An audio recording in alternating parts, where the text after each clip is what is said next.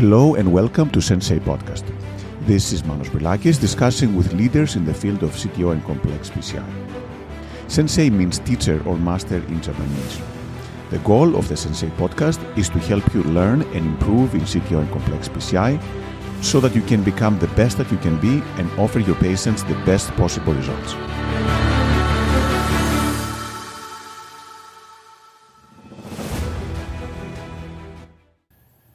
Hello everyone and welcome to Sensei Podcast.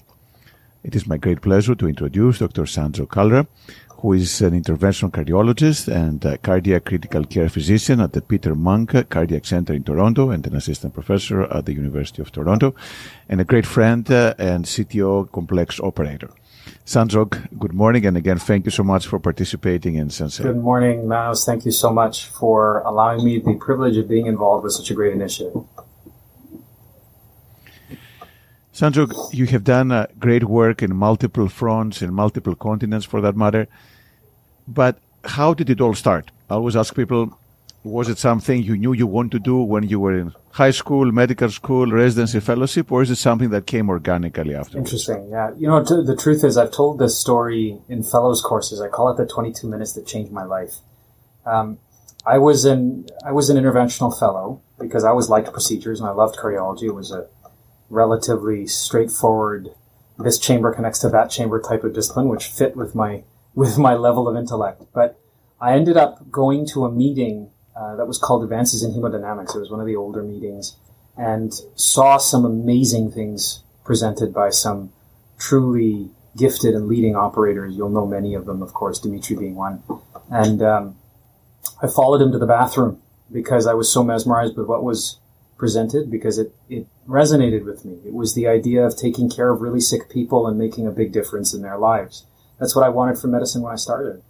And we had a conversation that led to another conversation and a lunch line that led to an impromptu discussion with Ajay Kirtane, Dimitri Karpeliotis, Marty Leon, Greg Stone, all at the same table, all at the same time about this whole concept of a CHIP fellowship. And I got on the bus one day several months later, having sent them my CV and having made it clear that I was really interested. And I got an email from Dimitri that said, we're in the final stages of finalizing our first CHIP fellow. Are you interested? And I said, yeah, obviously. And over the next 22 minutes, which was the length of the ride from my home to the hospital where I was doing my first year of interventional training, we went back and forth. And when I left the streetcar, the last email said, great, I'll call you at 6 p.m. to finalize. And that's where this all began. It was the 22 minutes that changed my life. Well, that's a pretty dramatic introduction. I think for people today, maybe a little less, less challenging and a little less daunting, maybe. Now there are fellowships, obviously, and things have been much more standardized. So you were one of the early, probably one of the first, actually, if not the first, people who got into this formal CTO training. And how useful did you find this? Since, before you, most people were just getting trained on the job. So how useful was the CTO training or CHIP training? I think it was, it forms the backbone of how I do everything in my day-to-day practice. I think the most important part about complex PCI training for me was the initial stages of cognitive development, where we were taught how to think about complex patients and complex cases. The technical aspects came with time and with volume. And I think the dovetailing of the early cognitive foundations with the then filling in of the technical details really became critical to being good at this job.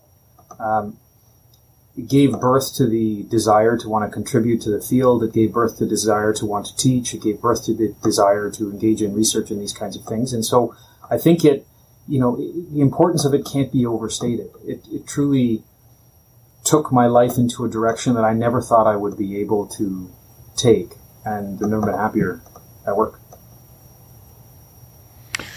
And then, how have things changed over time? What do you do now for preparing for these complex cases, for doing these cases? Yeah, it's interesting you should say that. They ask you, how do you know what a CHIP case is? And I feel like for me, a CHIP case or a complex PCI case is the case that I think about the day before, right? The one that I'm, wondering about or thinking about when I'm getting ready for bed the night before. I'm thorough, systematic, and detailed. That's my approach to things because I need that level of structure. That's part of the reason why CHIP fellowship training was so useful to me, because it was systematic and it was structured. Whereas the little bits and pieces training on the job is a little bit less structured, a little bit more self-directed. And so I apply that same structure to planning for my cases. I have a sort of CHIP case checklist that, you've seen in many of the slides that, that I've presented at meetings where, pilots fly planes by checklists, right? I feel like that works for me. So I go through that checklist, including indications and reason for the procedure and patient's fitness and the medical comorbidities early on with a chart review, usually the day before the case. But then I'm pretty systematic about planning the technical details as well, so that I have a plan A, B, C, and D when we go in. That's my approach. So very systematic, very thorough. Do you get anxious and nervous about these cases that are complex these days? Yeah, I think anxiety is arguably maybe not a good thing, because it takes your ability to focus away. But vigilant and a little bit nervous, I think, is a good thing, because it forces you to focus on all of the details of these very complex, multi-layered cases. And I feel that before every one of these cases. I worry the day I stop feeling it, because it means that I'm getting complacent. We're all a little bit different, right? And I recognize that feeling in me when I get it as I'm preparing or as I'm approaching a case, as a respect for the case that's in front of me. That I always want to have. And then when things don't go as you plan, for whatever reason, the case doesn't work, or even worse, you get a complication, how do you handle these cases these days? Yeah, those are hard things, aren't they?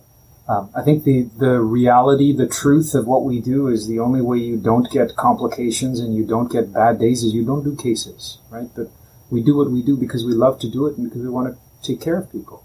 So it's part and parcel. So I struggled with this early to try to figure out a systematic way to learn from these experiences, because there's so much going on, right? You have the elevator thoughts of, oh my God, I'm an assassin, or I should never be doing this work, or why did I take this case on, or what are they going to think of me? And then you have the patient-focused thoughts of, oh my God, what have I done? How am I going to speak to this family? They're going to be so upset. And then you have the team thoughts of, how do I fix this? How am I going to explain this to the team? They're going to ask questions. How do I work through this? And I realized I needed a systematic way of doing this. And so I was sitting after one of these days one day going, I feel like I'm sitting under a tree thinking, walking through a garden, smelling the flowers. And I came up with something called the petals approach, which is a systematic approach to analyze complications. P is the predictability of a complication, right? So what the big data tell us, calcified vessels are prone to perforations, prone to stent loss, that kind of thing. E is the event before the event that caused the complication, right? So not why did I have a perforation, but why did I not IVUS to judge the size and choose the right balloon, right? Was there a time pressure? Was the IVUS catheter broken? Did we not have it in stock? Is there something that can be done from a programmatic perspective? T is the treatment that was employed. That's easy. A is the advice for the next case. So this is what I would do differently the next time I do this case so that I can avoid this complication on a technical and planning level. L is the life lesson, right? So how am I going to change me to be able to manage this scenario better, right? If I start getting frustrated or concerned or, confused, I'm going to put everything down and step back from the table, which is my way, because it forces me to put down everything in our hands when we're in tough situations that can become a weapon. And then S is the support and safety of peer review. I insist on reviewing these cases within our program, mine and everybody else's, because it sets an environment of safety, and it sets an environment of acceptance of one another, where we're committed to learning from one another. We recognize that sometimes things go wrong, and we're constantly trying to focus on how do we get our patient care delivered better. That's my approach. Again, it's a very systematic, sort of structured approach, because that's what I need to learn. Others can handle many of these things all at the same time and manage them in their mental map. It's just that's not what I do. Beautiful. I love the acronym, and that's a great way to think about things that how can help inform the future. But are there any specific cases that stay with you that have really taught you a lot, that change the way you practice and the way you act? Yeah, I think the one that taught me the most was one of the cases from which this approach was born. Right, it was a lady who I remember from my last job, I was in Philadelphia, where she had, she's about 50, mid-50s. She had pheochromocytoma in the background. She had ischemia along her anterior wall. She had LV dysfunction. The surgeons did not want to do her surgery because she had a proximal LAD CTO and the collaterals were not great. So we, after carefully considering the whole scenario, decided that we would offer her a procedure. This was before we knew all of the benefits here were symptom-based benefits for CTO PCI. So we at this time thought that it was probably right to revascularize a wall that was ischemic when the wall was not functioning all that well. And this lady, she probably would have had symptoms if she moved around more, but she was quite obese. Anyway, we were up retrograde and we were very close to recanalizing the proximal LAD, which was a very, very ambiguous proximal cap. And I got frustrated waiting for something. And so I figured, well, let's do something with my time. And I did a retrograde Carlino at the level of the proximal LAD. I injected contrast retrograde through the microcatheter to loosen the proximal cap to facilitate wire access into the left main. And what that ended up doing was actually hydraulically dissecting the left main off. And thankfully, I had a safety wire down, but her hemodynamics, as you might imagine, tanked. I had anesthesia in the room, right? I had the support necessary to be able to manage some of the hemodynamics because I anticipated problems in the case, given her unique biologic makeup, but I obviously didn't anticipate all of them. And this error in judgment, I completely owned. So thankfully, we bailed this out quickly and managed to get a pretty reasonable result at the end of it. But there was a period there where we were in big trouble. And that case forced me to look at the aspects of the case that I just talked about in that acronym, which was, how do I plan and figure this out? And then after a complication occurred, what did I miss? What was the problem with my decision making? And what I realized was that was one of those ones where the Allen pedals, the life lesson learned, was probably the most important, right? Where I learned to step back if I'm feeling fatigued for a minute, and stick with the plan A, plan B, plan C, plan D that I've laid out, as opposed to changing these things. When I'm thinking on the fly, recognize that I'm thinking on the fly and just slow my decisions down a little bit so that everything is done very carefully and considered. That case taught me a lot. It's years old now, but it obviously stays with me because it changed who I am. Beautiful. And I know that you were a key contributor to the paper about the algorithms within the algorithms and the debate about think before acting or act before thinking. So what's your stance on that? I know people always have some hard time saying, act before thinking. Whoa. Yeah. So what is your take on this? Was one of those act before thinking type of cases, right? The basic approach is, do you have time to think? If the answer is yes, think. It's always safe to do that. But if you don't have time to think, if your patient's crashing in front of you, then just like when you run a code, as physicians, we have certain ingrained protocols, things that are built in us from day one, right? If the heart stopped, you need to do CPR because that body's not going to live if it's got no perfusion. Similarly to us as interventionalists, right? When we have a sudden crash in hemodynamics and the patient's tanking, we go through a list of things that we have to understand. Where's my guide? Is it air? Is it thrombus? Have I dissected something? Take a picture, figure out whether or not there's a perforation, et cetera, et cetera, et cetera. And so in those scenarios where you have no time to think, I think we automatically protocolize our approach, where it becomes get proximal and distal control as fast as possible. Whatever the problem is, temporize it for a minute so that you buy yourself time to think. Versus if you have a problem, like, for example, a perforation, right? You can temporize that very quickly by putting a balloon up, and then you got lots of time to think, right? And then you can use that time to create a more careful approach to solving the problem, whereas maybe a more quickly derived or rash approach might result in losses that don't need to be losses, right? So my perspective on it is, if you have the time to think, always take it. But if you don't have the time to think, then activate the ingrained protocols that we have as part of our training, which are patients first, safety first, beauty or, perfection second. And then I know that you're obviously very systematic. I love the graphs behind on your wall that shows that, try to analyze everything and put it into rubrics. How important has that been, this algorithm or this protocol, or this systematic approach? How has that been? And do you still do it now these days? Or now you've mastered these topics and you can think more freely? Yeah, that's an interesting question, isn't it? So I think at the beginning of my training, I was inducted into the idea of algorithmic thinking because it is a reproducible and systematic way of teaching. Right, so I learned that way because it set up structures in my head that I could follow.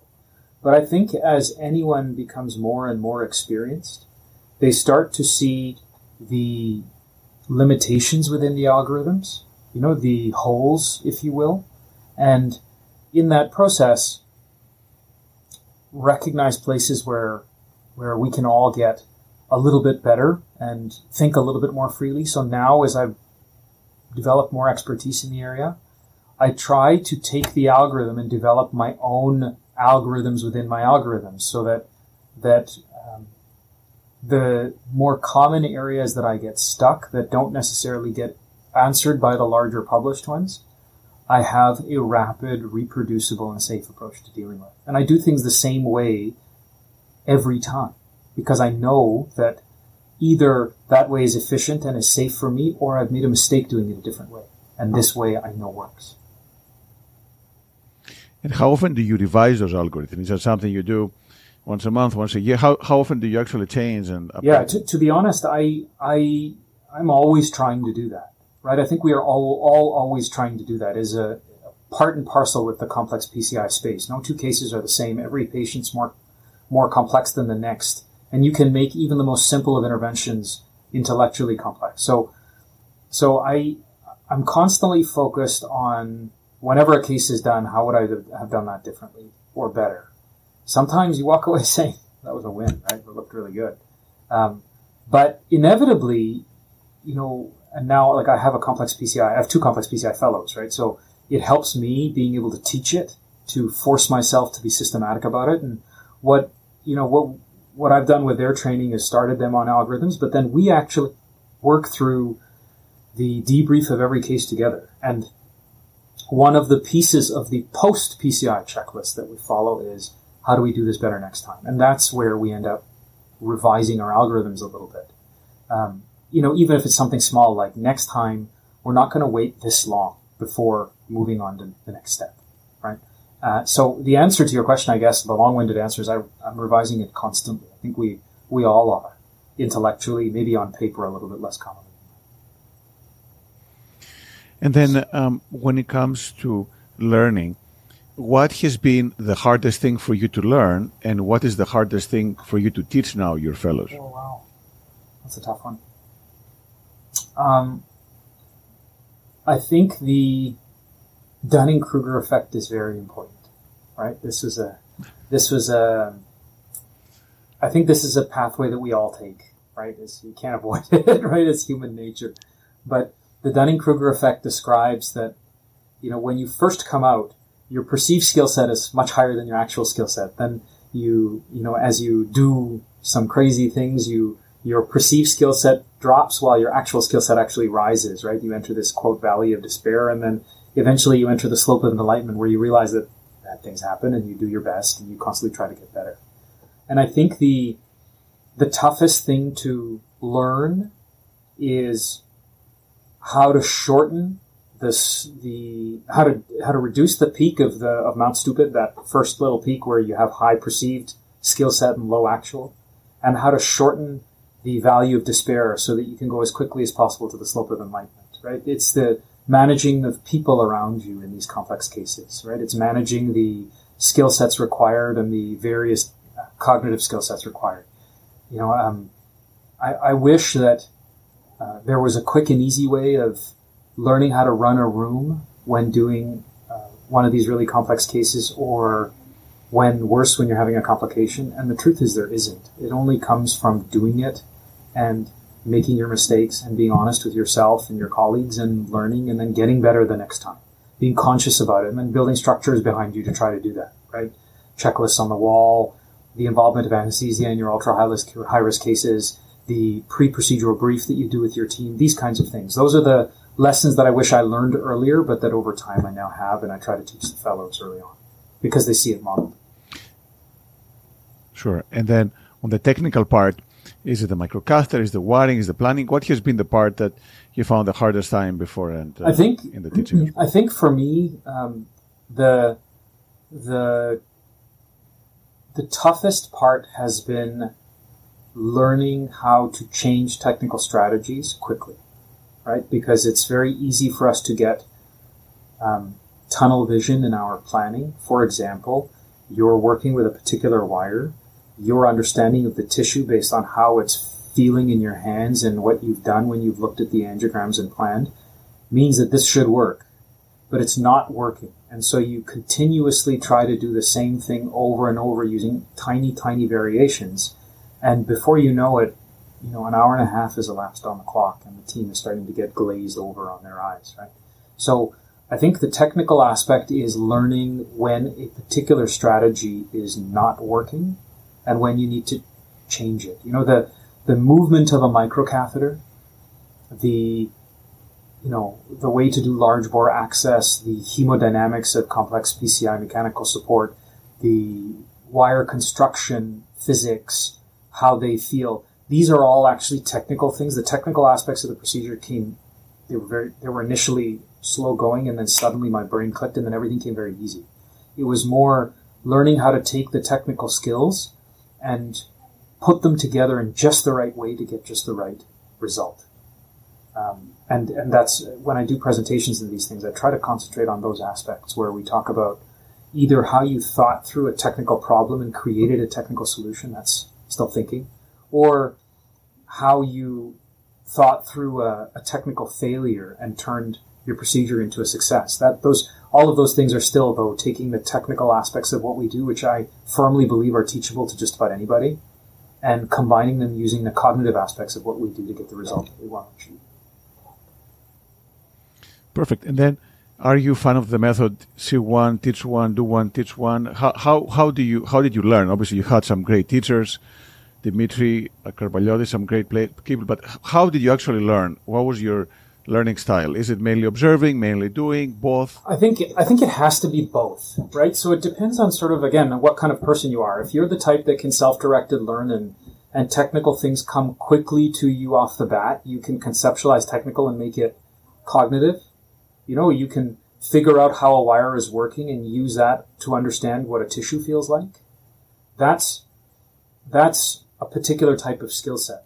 For me, I actually, for the first several months of my complex PCI training, I did a bunch of technical stuff because I'd come in with, 700-800 PCIs under my belt. But I wasn't doing the high-end technical stuff right away because Dimitri and Ajay and my many mentors at Columbia, watching people such as yourself who taught me as well, right? I learned that you have to really carefully analyze the case before you start designing a technical strategy. So I was second operator for a little while, and it was about developing hygiene on the table. When do you wipe the wires, and how do you wipe them, and how do you keep things straight, and how do you prep and anticipate the next need? Are you looking for complications constantly on the screen? I remember asking Dimitri how I was doing after the first couple of months. He said, "You're doing very well, but what strikes me most is that your eyes are very good.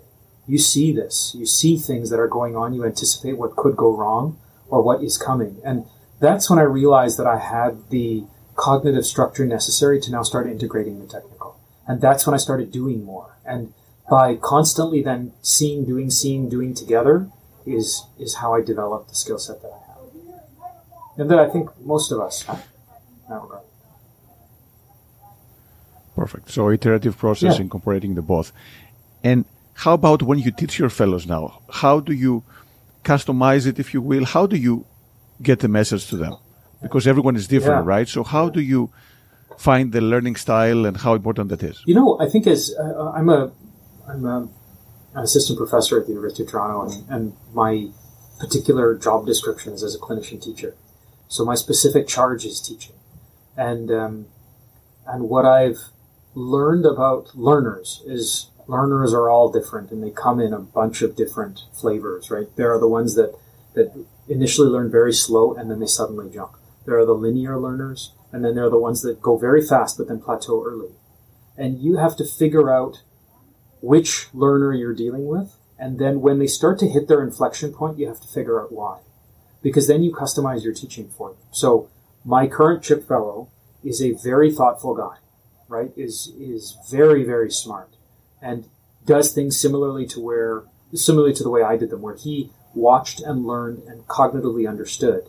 And I could see that came very quickly to him. So I waited till he had that structure in place, and then I started teaching him tiny technical details to build safety into every move he makes. So now he's quite independent, but he does things a very specific way, right? Which is cognitively analyze the case and then build in the technical strategies, much like I do them. My other fellow is technically gifted. With 150 PCIs under his belt, he wired his first septum, and did so like a pro. So I realized he knew how to do that, but then was having troubles working through some of the cognitive aspects of tissue handling and what what kind of techniques a lesion would need to cross, right? And so in those scenarios, I can trust that he's going to be able to execute what I tell him to do. So instead I'll tell him, give me your approach to this problem. What are you trying to accomplish? Okay, and we always start with that question. What are you trying to accomplish? Okay, what are the variables of the equation that you need to work through? What's the tissue like? What's the vessel like? What's the impediment that you're facing? Now figure out a strategy where you're going to work through them. Walk through it with me, and then let's execute it. So very different ways of teaching, but that's my job as a teacher, right? To try to mold the skill set into the hands or the particular shape of the bag that the learner will carry. And then, are there things that you look specifically before you recruit those fellows? Is it the attitude, the skills? Yeah. How do you select them in the first place? Yeah, that's a great question as well. So, being one of the early CHIP guys at Columbia years ago, I remember asking Dimitri this question in his office. These are these few things, as you can tell, things that, stay with you, right, as a trainee, which always sits with me every day. Everything you do with your trainees, they'll remember, so be good to them. I asked him, why me? Why me, right? You must have had so many people that were interested in this spot. I didn't think there was anything special about me. Why me? Why did you decide to give all of this to me? He said, because you wanted it more than everybody else. And I think that's probably the most important thing about complex PCI and complex PCI education. We're dealing with really sick patients.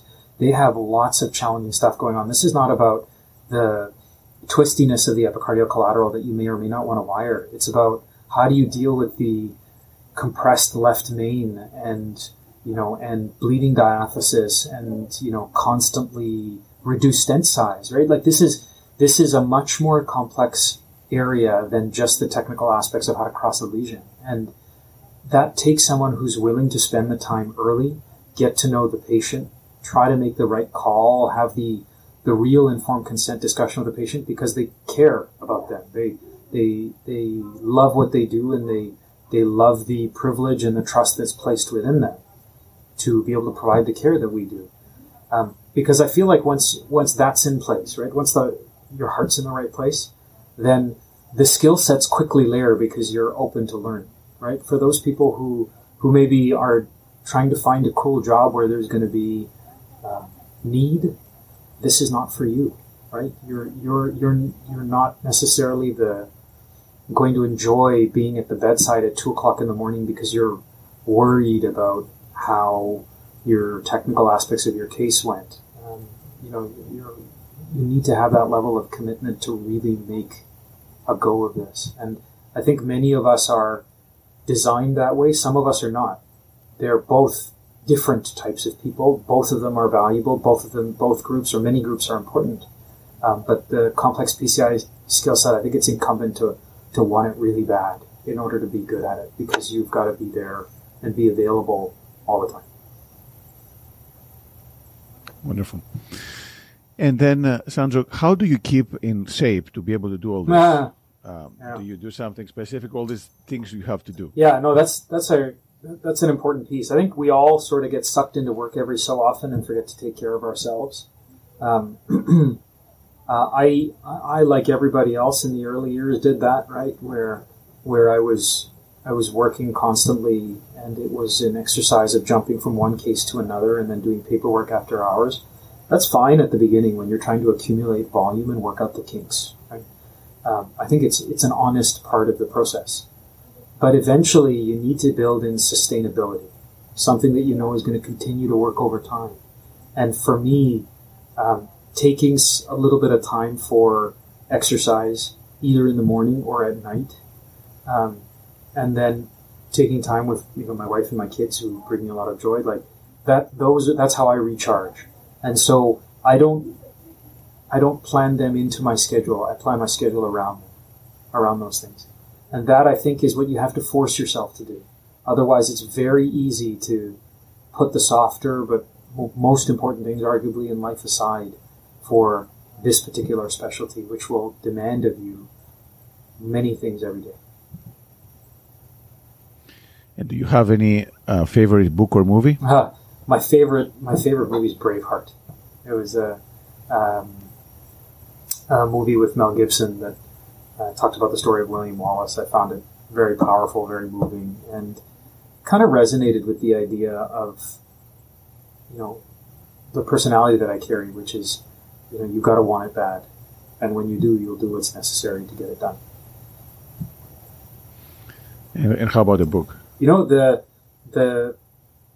The best book I've read recently was called, believe it or not, was called A COVID Tale, which is a book written by a friend of mine on the other side of the world. He's an interventional cardiologist who described his experience going through COVID, going from the physician's side of the bed to the patient's side, sometimes terrified of what was going to happen.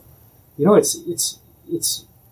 I try not to read medicine recreationally. He gave me this book because he said, I want you to read it, because when he was, one of the hats I wear is in critical care. So when he was sick, I was helping to manage him remotely. But it was a moving tale because I learned a lot about him as a person and how we all have fears that we have to manage every day. These people who seem completely well put together in their day-to-day lives, we all have our challenges that we manage to keep out of the public eye. And it helped me be a little bit more compassionate to myself and recognize that maybe some of the things that we all struggle with, including myself, some of the things I struggle with, other people struggle with too. And it's okay to have those things. It's always a work in progress. And Sanjog, you've done many things. What are you most proud of? My kids. I'm most proud of, I guess, you can divide that out, can't you? So in my personal life, I think I'm most proud of my family, because I'm a proud husband and dad to two lovely children, and they're good people, right? They think about others first, and that took time to train, right? They're young, but we're trying to train them that way. And I think that they're going to grow up to be great people, and that's my biggest responsibility. And on the professional end, pride's a funny question. I think part of what we train ourselves to do in complex PCI is be thankful and happy for the impact that we've had, but try not to let it go to your head, because you're only as good as your last screw up. But I take pride in helping to grow the complex PCI space as a teacher. I was so fortunate, so lucky to have been one of the early ones that was inducted into formal training. And that represented a tremendous leap of faith on the people that chose to trust me with that training. And so I consider it a very deep responsibility to curate that and to represent it well and to be a decent human being around it and teach it the same way. And I feel like I've been able to do that well. I go to Southeast Asia, other parts of the world fairly frequently, and work to improve access to complex PCI care. Sometimes working in cath labs with giant holes in the ground where the hole is covered with the table so that you don't fall in it, but you still have a patient in front of you that has a horrible left main that needs to be fixed. Right? creating that access to care, teaching those skill sets so that those patients have access to care, that gives me pride because it's done with the same thing in mind that I was taught, which is just do what's right. The rest will take care of itself. Perfect. And then what are you most excited about now in the future? I think the field that we are in professionally it's such a multifaceted field. Like anything else, we started with a concept, and it's now starting to bear out into more and more detail in each of its subfacets, right? So imaging is exploding. We've gone from low fidelity IVUS catheters and an early OCT device to now high frequency OCT and high definition IVUS, and soon IVUS OCT catheters in the same catheter, right? Which are then being combined now with really interesting CTO devices, and being combined with additional AI algorithms to be able to help with analysis, right? So I'm most excited about actually where the technology in this field is going, because I think it's going to make a massive splash, and we will continue to get better at figuring out who the patients are that are going to benefit from this therapy. And we're very likely then, I think, to really move the needle within our space. Perfect. And then if you had to finish with some advice for the people that are learning or training. I think the advice I would give to people coming into the complex PCI space is keep your mind open, right? Keep your mind open and be willing to accept that you don't know very much, right? But that every case is a learning experience. Every piece of care that you provide is going to teach you something good or bad. And pick your field carefully, right? Do what you love. Like, honestly, do what you love, because you're going to do it for your whole life. I remember as a fellow, and it's interesting because I'm part of the residency training program for cardiology here too, as the wellness rep. I remember as a fellow, I was always worried about my job. I was like, I'm going to get through all this training, and then what? Like, I eventually want to have a job. And I was focused on trying to get myself molded into an employable position. That didn't work. It was a train wreck. I neither did intervention particularly well, nor was I particularly effective in creating relationships. So, as I said, those 22 minutes changed my life, because I happened to, I always like taking care of sick people, but I happened to find an area of intervention that allowed me to do exactly that every day. And because it was what I loved, I put my mind to it automatically. It wasn't hard for me to want to be there. That came through in everything that I did. And I think as a result of that, I was offered the opportunities that I was. So my advice to anybody going into this space, or whatever job they have or they're looking at, is just do what you love, because inherently you will excel. And people want to work with good people. They want to work with people that are happy doing their jobs. They want to work with people that can handle difficult scenarios. And when you're doing something that you feel like you have control over and that you understand and enjoy, all of those things just come through automatically. Well, thanks again. Thanks so much, Sanjog. Thanks so much. Really appreciate it, and congratulations for everything you've done. Thank you so much for the opportunity to be involved with such a great initiative. Sorry about the audio difficulties in the middle there, and I look forward to seeing you again soon.